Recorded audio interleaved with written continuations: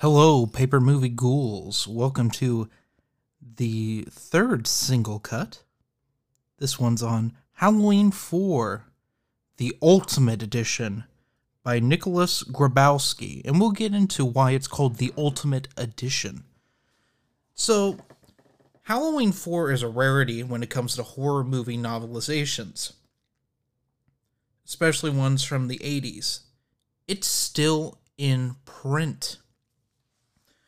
Or I should say, it's been reprinted with an additional epilogue added and a short story, which I didn't read the short story. In fact, I listened to this courtesy of the 80s slasher librarian.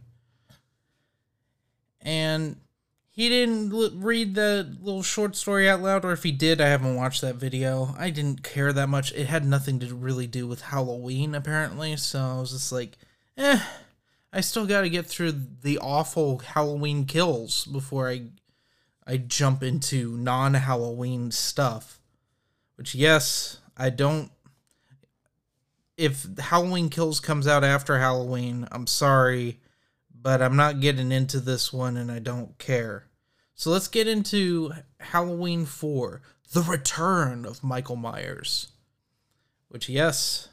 After a 7-year hiatus, Michael Myers returns. It's 1988.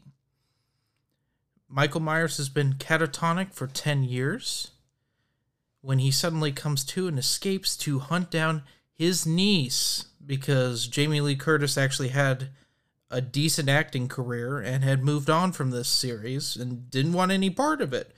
So we get into the first timeline fracture here, which this is the Thorn trilogy, which they only made one of these, only one of these got a novelization. It's the best one of these, which the whole Cult of Thorn, which really isn't brought up in this.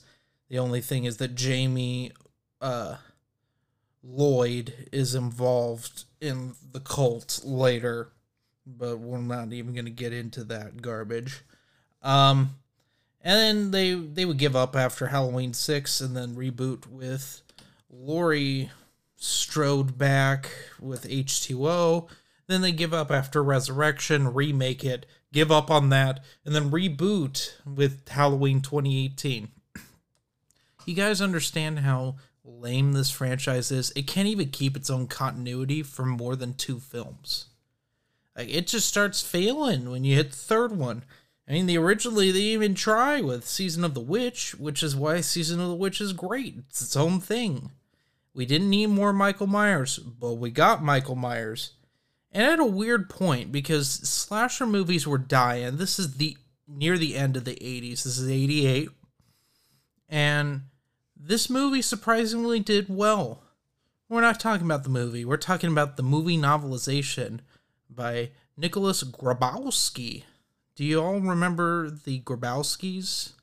It was Red Letter Media's weird shorts that were like an awful sitcom.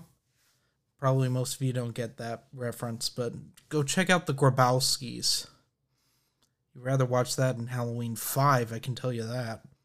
Anyway, so Michael Myers is hunting down 6-year-old Jamie, who's in a foster home with her foster sister Rachel, who's a teenager.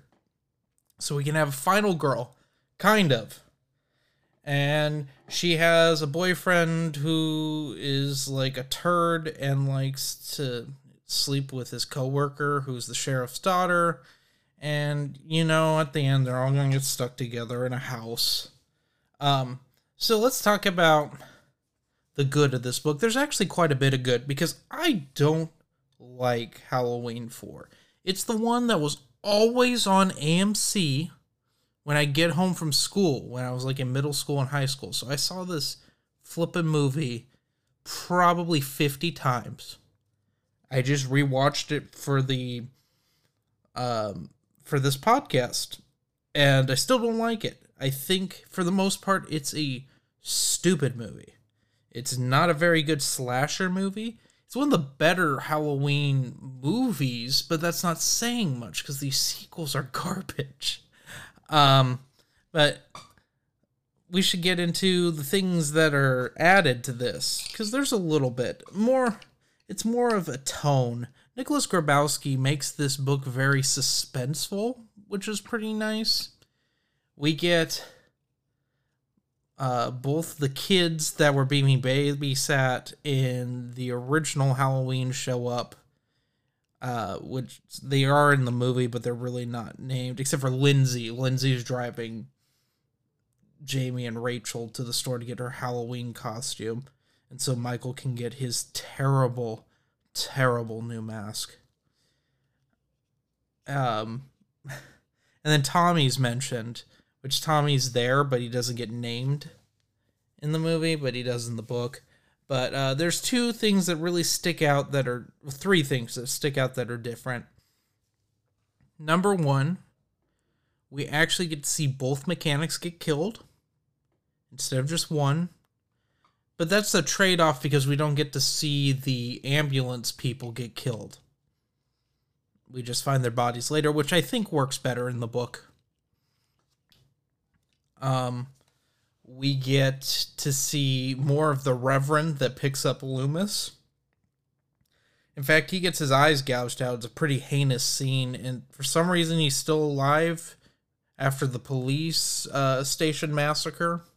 I don't know. It's how he can talk about Armageddon some more.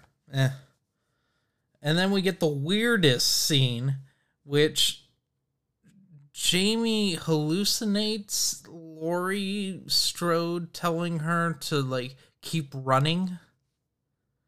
That's weird. But honestly, Jamie's having dreams of Michael Myers before she even knows what he looks like, so I don't know.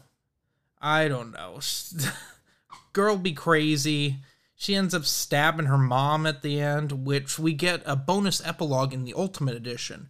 Something the author left out of the initial release, but he thought, I'm going to put it in just for the fans. Which is basically the last chapter, but from Jamie's perspective and how she becomes possessed by Michael. Which kind of, I thought was interesting because it's kind of close to how in the original novelization, Michael has like the impulsion to kill, and it's like from like a Celtic time, and his grandfather or his great grandfather had that. It's interesting if you really look into it. On the surface level, it's not necessary, and I get why it was cut. But yeah, that's basically Halloween 4. It's a solid book for what it is, but he's working with a bad script. Not the worst in the series, but it's definitely not the best. But I would recommend this over the 2018 Halloween movie novelization, which is kind of bad. We already did that on Paper Movie, so don't ask me to do a single cut on that.